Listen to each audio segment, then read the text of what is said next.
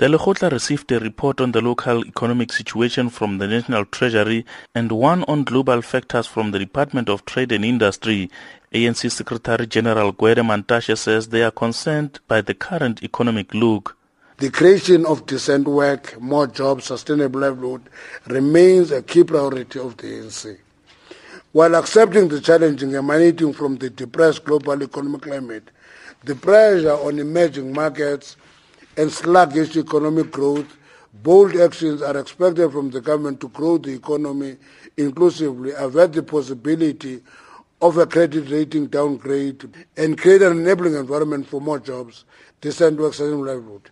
The Lekgotla now wants a review of trade agreements between South Africa and other countries.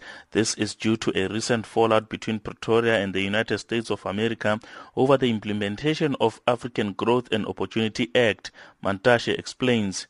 The NEC took a decision that there must be a review of all trade agreements entered into by the democratic government since 1999.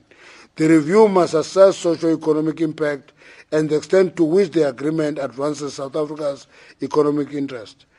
At all times, government must be alive to the need for an exit strategy where agreements have a potential to defeat the core objective, which is to expand, increase and grow our domestic industries and market. With local government elections expected to take place later this year, the ruling party plans to retain all its metropolitan municipalities and also reclaim the city of Cape Town. National and provincial government have intervened decisively when necessary to ensure that weak and dysfunctional municipalities are capacitated, and if in the interest of better governance, political leadership has been changed. Our efforts in the coming year must be on consolidating the gains of the Back to Basics program and creating thriving and sustainable local economies, and the ANC is confident of retaining all metropolitan municipalities we currently govern and will be fighting to win the city of Cape Town back. The Lekgotla also discussed racism in the country. It called on South Africans to defend democracy and reject racism. The calls come at the backdrop of a wave of tensions on social media caused by posts that are deemed racist. The ruling party has also patted itself on the back for successes made in improving access to education. The Lekgotla, however, identify high fees, particularly at higher education level, as having an exclusionary impact in society.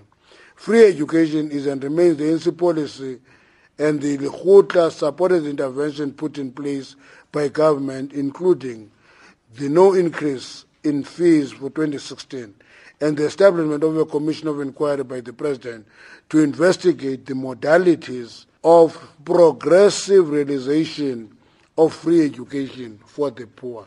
The ANC has also re-emphasized the need to build state capacity. This includes strong institutions which are able to translate policy into programs. The ruling party did not mince words on the need to deploy individuals with right skills in the state. I'm Amos Power in Pretoria.